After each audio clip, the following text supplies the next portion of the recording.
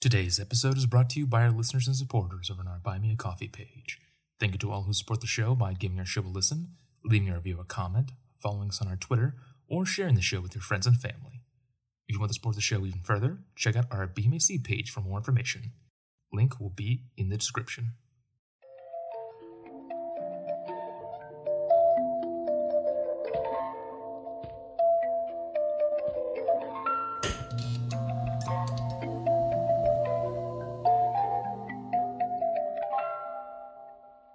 Hello, and welcome to Into the Night, a Five Nights at Freddy's podcast. I'm your host, Nick, and thank you for listening. In our previous episode, we discussed the novella stories of the latest tales from the Pizzaplex novel, Submechnaphobia. But apparently the fandom had been mostly good this year because Scott Cawthon was gracious enough to gift us 2 tales from the Pizzaplex books in the same month. Now, someone must have changed the release dates on me because I was under the impression that Book 4 was going to release in January. But as it turns out, the latest entry in the Five Nights at Freddy's world, Tales from the Pizzaplex Book 4, Submechnaphobia, came out in December. But I doubt it had actually changed. I must have just gotten my dates wrong. Right? They wouldn't have told me that the dates had been changed. They would have told me that. I mean, it's not like I'm still cooped up here in a dark, dank storage center with only a laptop as my outlet to the outside world. I mean, it's not like I've been low on battery for months now, but still running with no recharge. I mean, people still talk to me, like the shadows on the wall. They tell me everything that happened at Phasma Entertainment. And everything that may have happened or could have been. Maybe someday Phasma Entertainment will hear my audio wave and they'll come down and get me. It's been quiet since the incident. So quiet. Nothing but the voices. So many voices. Nevertheless, we have 3 novellas to discuss. Submechnaphobia, Animatronic Apocalypse, and Bobby Dots Part 1. The first novella to be split into 2 books and contain multiple parts.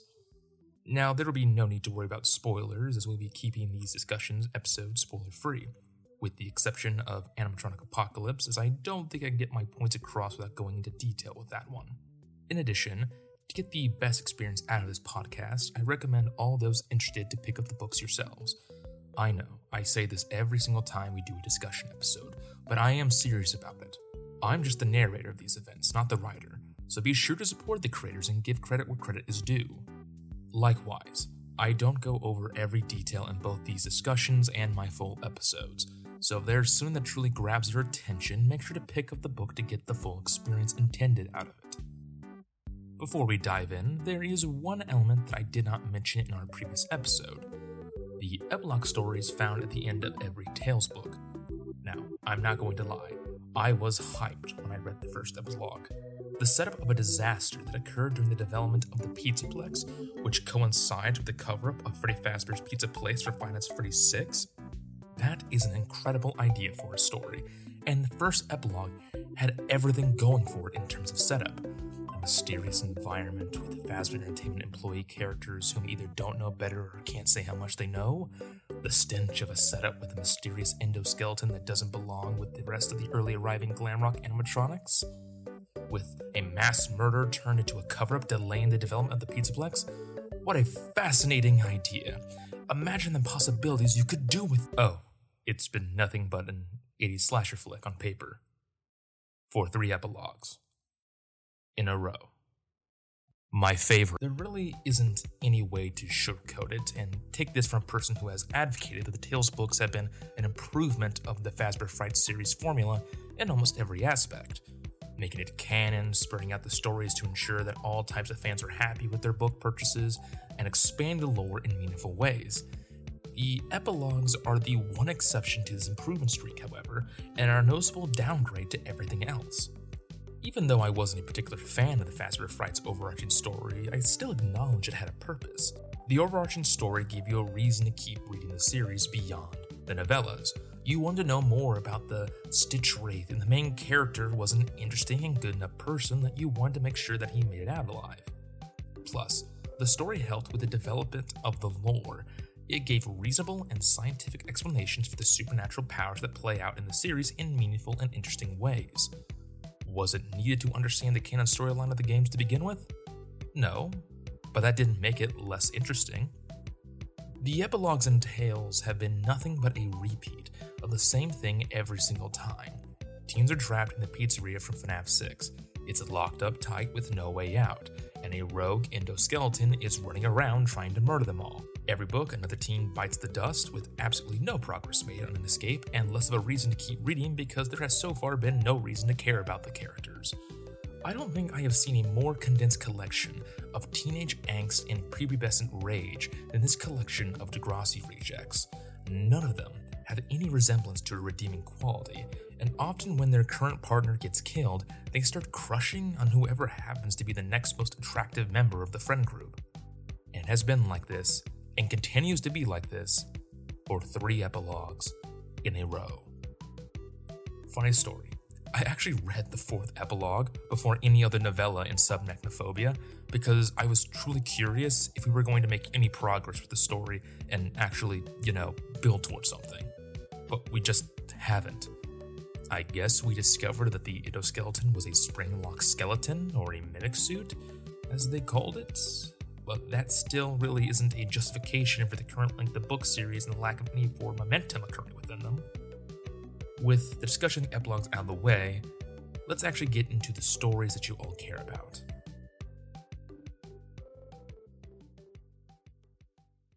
Our first story of the night is the titular novella Submechnaphobia, our expanding lore story that finally breaks the monotony of wallowing in misery the past few Tales books have been doing.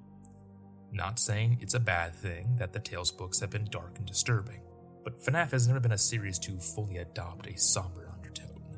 It's one of the reasons people love it.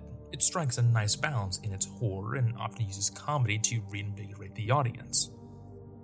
In Submechnaphobia, the main character, Caden Wachowski, works as a technician for Freddy's Fantasy Water Park. Due to the mega Pizzaplex opening nearby, Cooper, Caden's boss, decides to reopen the water park, which had closed about 20 years ago. It is home to Freddy's Sea Life Mega Aquarium, where animatronics like Frank the Diver, Delilah the Mermaid, and Zeus the Sea Dragon swim in harmony with other aquatic sea life. There is only one issue with Caden's job. He has submechnaphobia, the fear of man-made objects underwater. He attributes this photo to his parents' disappearance at sea on a boat trip, which his therapist concludes the fear to be an emotional reaction to their death.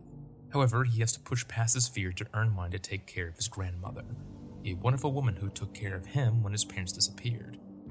She has recently begun the early stages of Alzheimer's and is currently at a home, and Cade not only has to manage her insurance, but has vowed to look after her house until she dies, making finding another job an impossibility at the moment.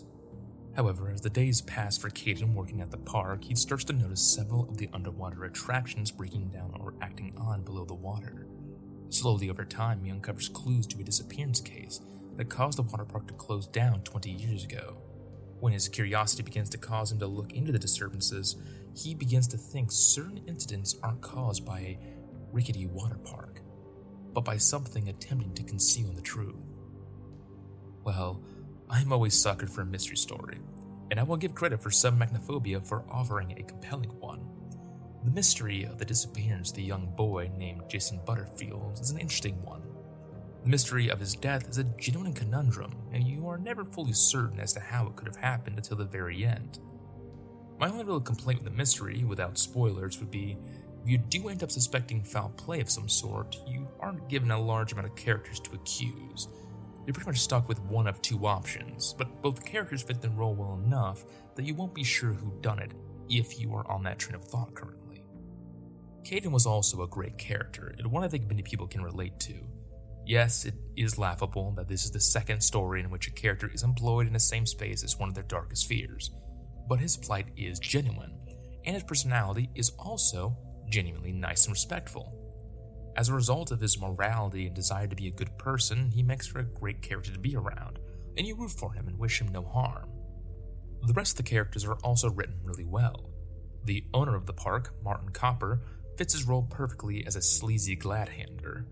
Roy, the park's everyman, is a fun character whose love of the park does come across as adequately suspicious for a mystery novella, and Caden's grandmother is written respectfully and accurately to someone who suffers from Alzheimer. My favorite part of the story, however, is the water park itself. Not so much the animatronics, as the robots, while they're interesting in concept, are for the most part pretty standard. It's actually quite strange to say that almost all the animatronics, aside from the mermaid, are using technology that we would expect in modern day, which ironically makes them seem quite strange in FNAF. But the reasoning for this, I guess you could say, lesser technology is one I love. Since the park is 20 years old, it was active when the Fazbear brand was bankrupt between 1993 and 2023, aka in between FNAF 1 and FNAF 3. I love the fact that the park is called Freddy's Fantasy Water Park, but the park itself is neither owned or associated with Fazbear Entertainment itself, which means that the tech they are using is general tech used by the public instead of whatever the heck Fazbear Entertainment's advanced tech is. I guess it is something I never fully realized, but since Fazbear Entertainment went bust in the 90s, their characters were most likely integrated into the public domain, which is a nice explanation for how the amusement park was able to get away with the Fazbear Frights horror attraction back in Five Nights at Freddy's 3. It's fun to not only see it expand upon, but even show that during the time that Pizzaplex was active, that people were still exploiting this copyright loophole. Because it's not like the park hides that it's using Fazbear characters. The name's Freddy wasn't just a coincidence. The restaurant and the aquarium have his name, and there is a brown bear mascot with a top hat running around. There's also Bonnie's Sea Ponds, Chica's Ferry Boats, and Foxy's Island Water Slide. They went the whole 9 yards. The best part about all of this chicanery is the fact that Freddy Fazbear's Makeup Pizzaplex is only 2 towns down the road. That is just perfect. Besides that, there wasn't much in terms of Easter eggs or references that doesn't spoil the story. And this is a story I don't want to be spoiled. It was one of my favorites, and it genuinely made me feel upbeat after reading it, which is a rarity in these tales. The only other Easter egg I really found in the story was Caden referencing another restaurant called Penguin Pizzeria, which was a restaurant that had penguin robots. It is possible it could be a reference to the fan series Five Nights at Candy's with the animatronic the penguin, but it's probably just a coincidence. I rate Submechnaphobia an 8 out of 10. Fantastic story with an intriguing mystery and great main character. The setting is fun, the characters are fun, and the use of Five Nights at Freddy's world is an interesting take. Up next is Animatronic Apocalypse, and quick note, this story will have spoilers.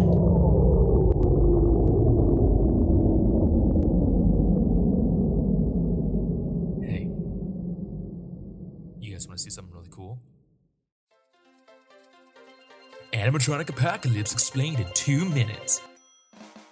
Okay, so Animatronic Apocalypse is about an elementary school club about Freddy's Fazbear's Pizza and specifically enjoys playing a game they had all created about zombie robot apocalypse that is a tabletop RPG akin to D&D. The club soon votes for a new president when the previous president mysteriously leaves. The club decides to pick a very charismatic girl named Sabrina, who was even endorsed by the school's principal, Mr. Renner, who was the suddenly new chaperone of the club. The very next day, our PvU character, Robbie, discovers that Sabrina wants everyone to cheat off each other's homework so they can all focus on strategy to combat the robot apocalypse. The day right after, the principal makes a school-wide announcement that the student body can vote on where they want the school fundings to go to, and once again endorses the students' vote to fight against the robot apocalypse. Robbie stops going to club meetings after complaining about what the club is turning into and tells his parents what the principal is doing, causing the school superintendent to investigate and fire Mr. Renner. That doesn't stop the strangeness as Robbie follows Sabrina and his fellow ex-clubmates after school and watches them go into the forest and where Mr. Renner is waiting for them and convinces them to eat dirt to protect them from robot toxins, which they do! The next day, Robbie sees his fellow classmates all starting to eat bugs or mint tins at specific times of day to once again, and quote, protect them from robot toxins. Robbie follows his friends again into the forest, only to find that they have buried their bodies in dirt, leaving their heads above the ground so they could breathe. Robbie goes to the police and police act like nothing is wrong. The next day, Robbie wakes up to his father eating bugs number 10 in an empty cafeteria at lunchtime with only him and Sabrina attending school as every other student is sick. I wonder why. And the lunch league is enticing more bugs to Robbie. Robbie goes to Mr. Renner's house because he suspects Sabrina is still talking to him. When he goes inside, he finds out all the club members are there in a hypnotic trance, and Mr. Renner is acting like a cult leader wearing a rubber Freddy Fazbear mask. Robbie begins to get viciously beaten the shit out of him by his fellow classmates until he grabs a fire poker and stabs Mr. Renner in the heart, causing him to bleed in black liquid. The students awaken from their trance and flee. Sabrina, who seems to be still aware, only makes a stomach comment at Robbie before leaving the story completely. And Mr. Renner attacks Robbie again and Robbie kills him by stabbing a fire poker through his eye. Robbie goes back to school and no one talks about what the hell happened, and Mr. Renner's body is never found. The end. Oh boy. I am not going to sweeten my words when I say this is our Fazbear Fright-inspired story, but man, is this the absolute craziest one they have ever done. It is completely out there and so freaking weird. A cult starting in an elementary school, black liquid, perhaps agony-influenced monsters, Sabrina, who is a thing maybe, hypnotic messaging altering everyone's mind, police cover-ups, all of this without any explanation of why it even happened in the first place. What is this story? Let's start with praises. I will give it credit for being so far out there. It's not too stupid an idea that it breaks suspension of disbelief and becomes ridiculous, such as Into the Flesh is a man who gives birth to a baby Springtrap, or Room for One More's complete lack of understanding of how human anatomy works. It's not a completely far-fetched idea. The execution, on the other hand, is where the problems lie. I will also say that as a fan of the franchise, I enjoy having an inkling of the inspiration for the story. With help wanted sparking theories of an acting cult hypnotizing others to do his bidding, following Vanny, this is a fun concept to both subvert and play around with the idea of a cult story in the FNAF franchise. It also pokes at the phobia of something so crazy happening in your life that no one believes you. I like that the story acknowledges how crazy of a scenario it is by having the main character acknowledge the insanity of it as well. It utilizes the crazy world it's playing with as a hurdle, because Robbie's claims are so outrageous, no one will believe him unless he has 100% unwavering proof. The concepts and the idea presented are a combination of ridiculously fun and truly horrifying. The idea behind the cult is so outlandishly stupid, but their beliefs and practices are still shown to be detrimental to those who fall victim to them. And on top of that, their supernatural influence over a large population. The cult and Mr. Renner have the making to be a legitimate threat. But how the book communicates what they do and the actions they take are so over the top that just like other experimental stories within the Frights books, it bends the suspension of disbelief to a breaking point. For me, the moment the fourth wall broke and I saw the stage that lay before me was when Robbie's dad had begun eating the bugs. I loved the idea of being trapped in a school with dozens of crazed lunatics gaining power and influence within it. It's scary because what's happening is unimaginable, and Robbie is forced to return to the asylum every single day because his parents will never believe what is happening. The story had potential, the same way that Pressure did in Tales from the Pizzaplex 3 Submechnaphobia in shining a light of the dangers of peer pressure. But as Pressure showed the dangers you can inflict on yourself for falling under peer pressure, Animatronic Apocalypse had the potential to provoke the fears of those who fight against it. The anxiety of having an alternative viewpoint or different goals or ambitions compared to the masses, and what they will do to you when they discover you are an outlier. That's a real fear for teenagers as well as adults, and the book knows this and does try to capitalize on it. There is a reason why it displays those who impose their priorities onto others against their free will, similar to a cult leader, and makes their followers mindless zombies slowly killing themselves. It's clever symbolism with deeper meaning. Even Sabrina plays a role found in most cult stories, both in fictional and non-fictional realms, playing the role of the most devoted of the cult, who will do anything for their leader if it brings what they perceive to be salvation. The problem comes from how it gets about doing it, and the scale of which it wants to tell its story. I don't mind the idea of the influence of the cult widening to the parents and families of the students. In a better version of the story, that could have upped the stakes. But because Animatronic Apocalypse never gets into explaining the paranormal side, even at the very end, it leaves you with a lot of questions as how it all worked out. Questions that could have been avoided if the cult was stuck in the school, where you can easily make the conclusion that students are simply staying quiet and not telling their parents in order to not be ostracized. After all, the book makes it clear from the get-go the teachers are in on the cult as well, even if it's just simply on a financial level. Mr. Renner oozing black liquid, which could possibly be agony, also comes out of nowhere in the story. It's weird how the story begins with Mr. Renner betting on horses and not caring about the students before revealing that apparently that same day he set in motion for Sabrina to take over the club and plant the seeds of the cult. The characterization seems to come out of nowhere given his setup, and the reveal of him being a supernatural creature of some kind only creates more questions. Serena was also a shaky addition. I thought they were going to reveal something about her, that she was a robot similar to Charlie in the Fourth Closet, using an illusion disc maybe, but no characters ever make a comment about ringing in their ears, and the ending never gives a conclusion on why she behaved so weirdly or stuck so close to Mr. Renner in the first place. The cult itself is also confusing, which could be intentional. Mr. Renner never explains his goals and why he promoted preparing for the animatronic apocalypse so much. Don't get me wrong, the reasoning for preparing for the apocalypse can be vague, as the belief system of a cult is usually shaky at best. The reasoning should be a Fox sense of logic, and no one who follows the cult should be able to explain or describe what they are following or doing in it. But cult leaders always have an agenda, and it's the fact that we never get one that causes problem in the story. Some people have alluded to a certain chant that the cult does as referring to Eleanor in some way, or phrase they made, and Eleanor being Circus Baby's parallel in Fazbear Frights, but in my mind, I don't think so, and even then the devotion to a character not yet introduced into the canon universe, nor can be found in the self-contained story, is a terrible way to write. But at the end of the day, the story is harmless. As I said, it is our Fazbear Fright equivalent story. For this reason, there's little lore or connection with the main series canon, as it is just an experiment from Scott and the writers, most likely. Sometimes those experiments turn up gold, like B7, while other times the experiment results in sodium chloride. I do admire Animatronic Apocalypse for that, for its experimentation. However, I also cannot pretend I don't see its glaring faults, which there are an abundance of.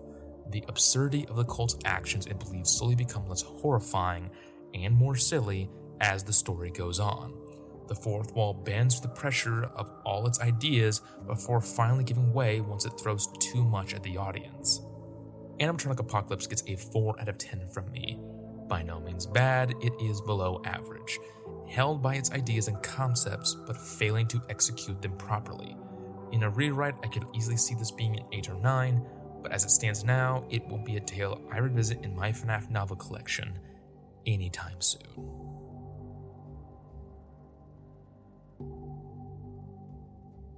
Tonight's episode is sponsored by Marvel Strike Force. Marvel Strike Force is an incredible mobile game that lets you take command of your own team of your favorite Marvel superheroes and villains to take on interdimensional threats like Doctor Doom and Apocalypse in an action-packed turn-based squad tactic RPG extravaganza. Embark on an extensive campaign, completing challenging missions as you fight your way through the expansive Marvel universe. Collect valuable loot, enhance the powers of your favorite characters, and level up to acquire new gear, unlock formidable attacks and abilities, and customize your characters with costumes inspired by the most infamous storylines. Please stop! Did that get your attention? As we speak, Marvel Strike Force is celebrating its 6-year anniversary. But here's the real kicker. New users signing up through our link and using the promo code MAXPOOL get an exclusive treat. You'll instantly add the Merc with the Mouth Deadpool to your roster, complete with character shards, an anniversary diamond orb, and gear. Also, please note that these sponsorships help support the production and the hours we put into creating content for you. So downloading this game, using the link in the description, and giving it a try would help out this podcast immensely. The game is free, and using the code MAXPOOL gets you a ton of free starting loot. So you got nothing but to gain for giving the game a try right now. Thank you once again to Marvel Strike Force for sponsoring this episode. Everybody in your crew identifies as either Big Mac Burger, McNuggets, or McCrispy Sandwich. But you're the Filet-O-Fish Sandwich all day. That crispy fish, that savory tartar sauce, that melty cheese, that pillowy bun. Yeah, you get it. Every time. And if you love the Filet-O-Fish, right now you can catch 2 of the classics you love for just $6. Limited time only. Price and participation may vary. Cannot be combined with any other offer. Single item at regular price. Ba-da-ba-ba-ba. The final story of the night is Bobby Dots Part 1, up there with Help Wanted as one of the biggest lore novellas that the Tales books have ever done. Our PV character is Abe Thayer, who works as a security guard for Freddy Fazbear's Mega Pizzaplex. In his office, he often stares outside the window and looks at the Fazplex Tower, a high-tech apartment building for high-level workers of the Fazbear Entertainment Company and the Pizzaplex itself. His dreams aren't about the wealth and luxury of the Faz Towers, however, but the comfort of having a roof over his head. Abe is currently homeless, using all his money he gets from his job as a security officer to pay for his mother's needs. To get by, he sleeps in hidden areas of the Pizzaplex at night, eats discarded pizza thrown away in various trash bins for sustenance, and washes himself using the sinks of various bathrooms. His luck finally changes when a director of Fazbear Entertainment promotes Abe to be on the mechanics team, which comes with the added perk of an apartment complex in the Fazbear Towers. When he goes to redeem his new home, the receptionist at the apartment front office for his new room says that all the apartments are full, with one apartment being declared off limits. Abe, who is desperate for an apartment, tricks the receptionist into leaving so he can gain access to her computer and thus gain access to the room. Once inside the new modern apartment, Abe discovers that every wall and partial surface is covered in glass. He is soon introduced to a holographic woman dressed in pink with two pink frilly ponytails, named 3, who appears on the walls. She explains to Abe that she is a Bobby Dot, a home assistant present in every single Fazplex apartment. Abe is then later introduced to 1 and 2, who are also different holographic women in separate colors of blue and green respectively. Later, Abe gives them all names based on their colors, those being Rose, Olive, and Gemini. As he gets accustomed to his new life of working a proud job as a mechanic and a life of a companionship with the Bobby Dots, several odd circumstances keep awakening him at night. When he comes back to his apartment one day, he even notices a trap door in the kitchen has been opened, and the 3 Bobby Dots dismiss and tell him he'll be late for work if he doesn't leave right now. Several other accidents keep happening, each time causing Abe to consider there to be more of a reason why the apartment was off limits in the first place. After confronting the Bobby Dots over the accident, they reveal that the room Abe is in has older models of the Bobby Dots, the first version of them that were connected to the walls and ceilings of the apartment room. According to one of the Bobby Dots, they are still active and want to fulfill Abe's request, but they're not good at their jobs. But when Abe gets electrocuted and almost boiled alive in his bath, he starts to consider the previous tenant may have had some idea as to why the older Bobby Dots are so hostile. I can't go into more details without getting into spoilers, especially since this is only part 1 of 2. But let me tell you that this story was an exciting ride that was intriguing and fun. The mystery of the Bobby Dots are definitely the biggest straw, and not just for the hilarity of Fazbear Entertainment effectively having anime maids for their higher-ups. The Bobby Dots were really fun characters. Their personalities were loud and energetic, and you could feel how they all helped to give Abe some relief in a life that has been nothing but roughness for a few years. You're never fully certain you can trust them, but you really hope their intentions are genuine.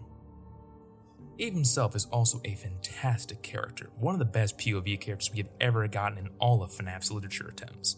He is the perfect everyman, treating the entirety of working at Fazbear Entertainment as a 9-to-5 job, working on his education at the same time, while also being homeless and living inside the Pizzaplex by making a makeshift camp inside Roxy Raceway.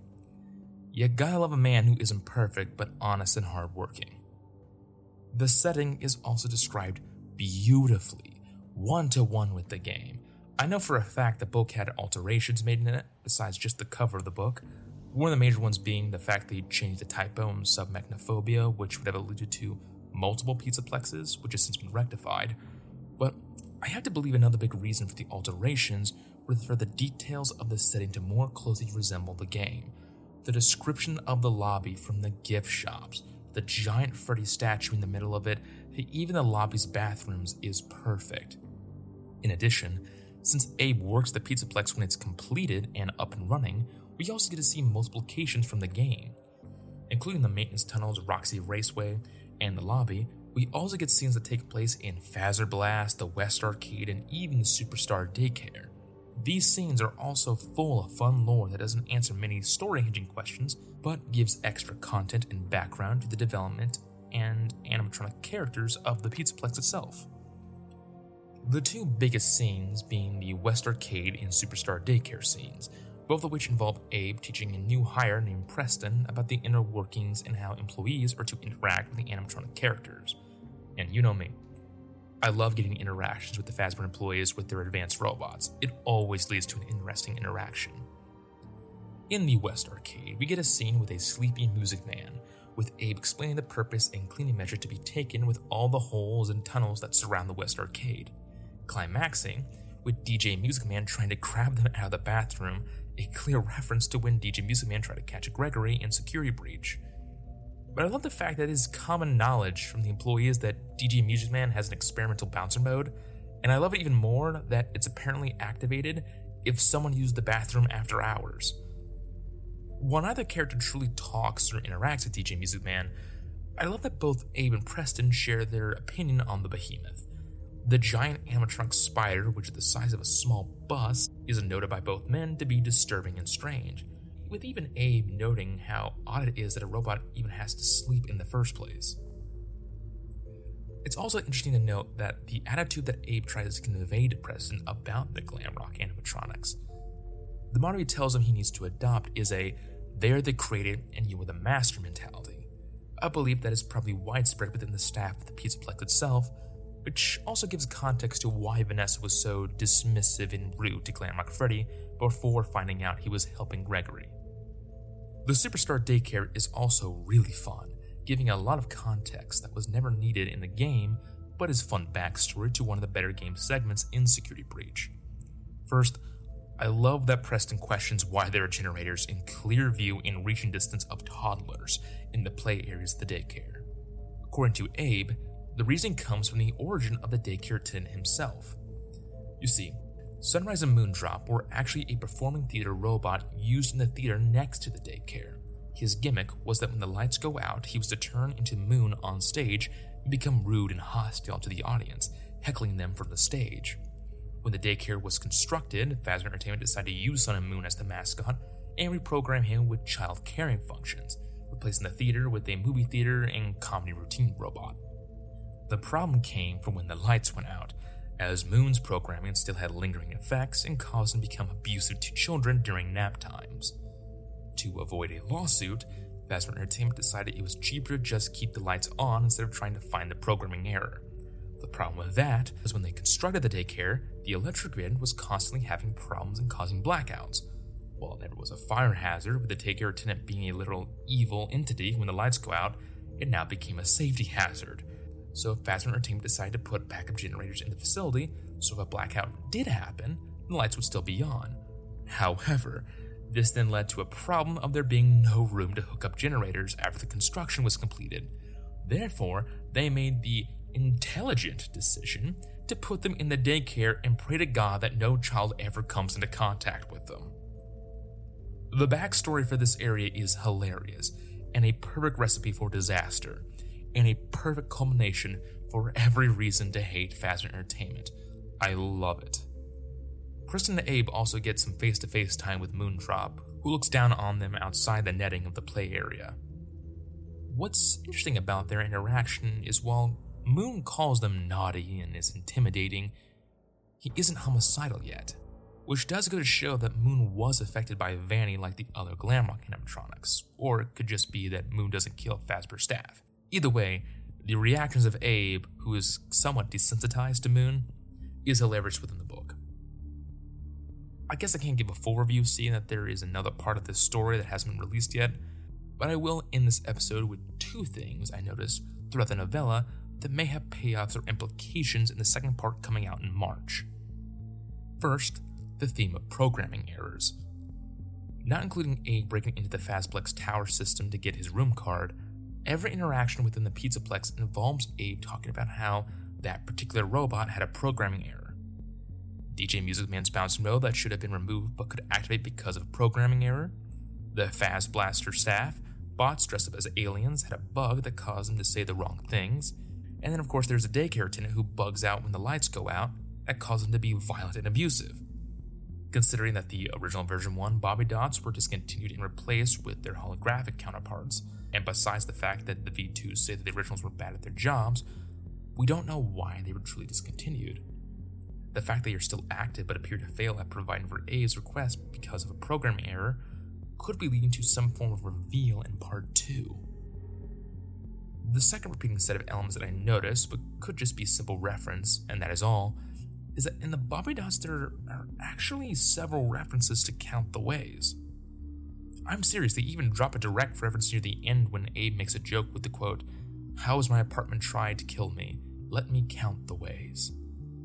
While yes, this is a reference to the poem also plays a major role in the Fazbear Fright story of the same name, and his mockery of it lines up with the premise of the Fazbear Fright story itself, that being the many ways Funtime Freddy could kill the teen trapped in his chest compartment named Millie. The various accidents that also occur to Abe could also be a subtle reference to Count the Ways as well, such as being electrocuted so much he flies across the room, water temperature slowly rising to a boil when he is using the bath, and even the food poisoning he gets in the story that causes him to purge could be a slight nod to starvation, all of which are methods of death that Funtime Freddy suggested in his story. Perhaps it's just coincidental, or Andrea Wagner simply noticed the coincidence in the story and made a slight nod to it. I personally think the latter, and that'll be all, but hey, I love me some justification and always believe that a lot of his characters were underutilized. Funtime Freddy being the premier one besides Michael Afton. If this is all leading up to a Funtime Freddy reveal, I'm all for it. I'll turn my expectations and look at it simply as a reference for now, but I do hope that it's hinting to stuff to come in part 2. I believe that is a good stopping point for tonight's episode. Thank you so much for listening. If you'd like to stay updated, please consider subscribing, following, or sharing this podcast. It truly helps us broaden our reach. Consider following us on our Twitter at Fazbear Podcast or supporting us on our Buy Me a Coffee page using the link in the description. We also have a brand new merch store with t-shirts, posters, and more. You can check it out at intothenightmerch.com, as well as the link in the description if you wish to support us and get cool swag at the same time. In our next episode, we will be finally be exploring the story of Security Breach. I have spent an entire year running from it. But you guys really want it, and who am I to deny what you all want? But if we are doing this, I'm going to make these the highest quality episodes I have ever done. I always appreciate your guys' patience for how long these take, and I try to always improve on each episode and never release an episode I am not proud of again. So please keep your eyes out for those ones, and I'll let you know on my Twitter if I have any updates for the development. Once again, I've been your host, Nick, and thank you for listening. Have a good night.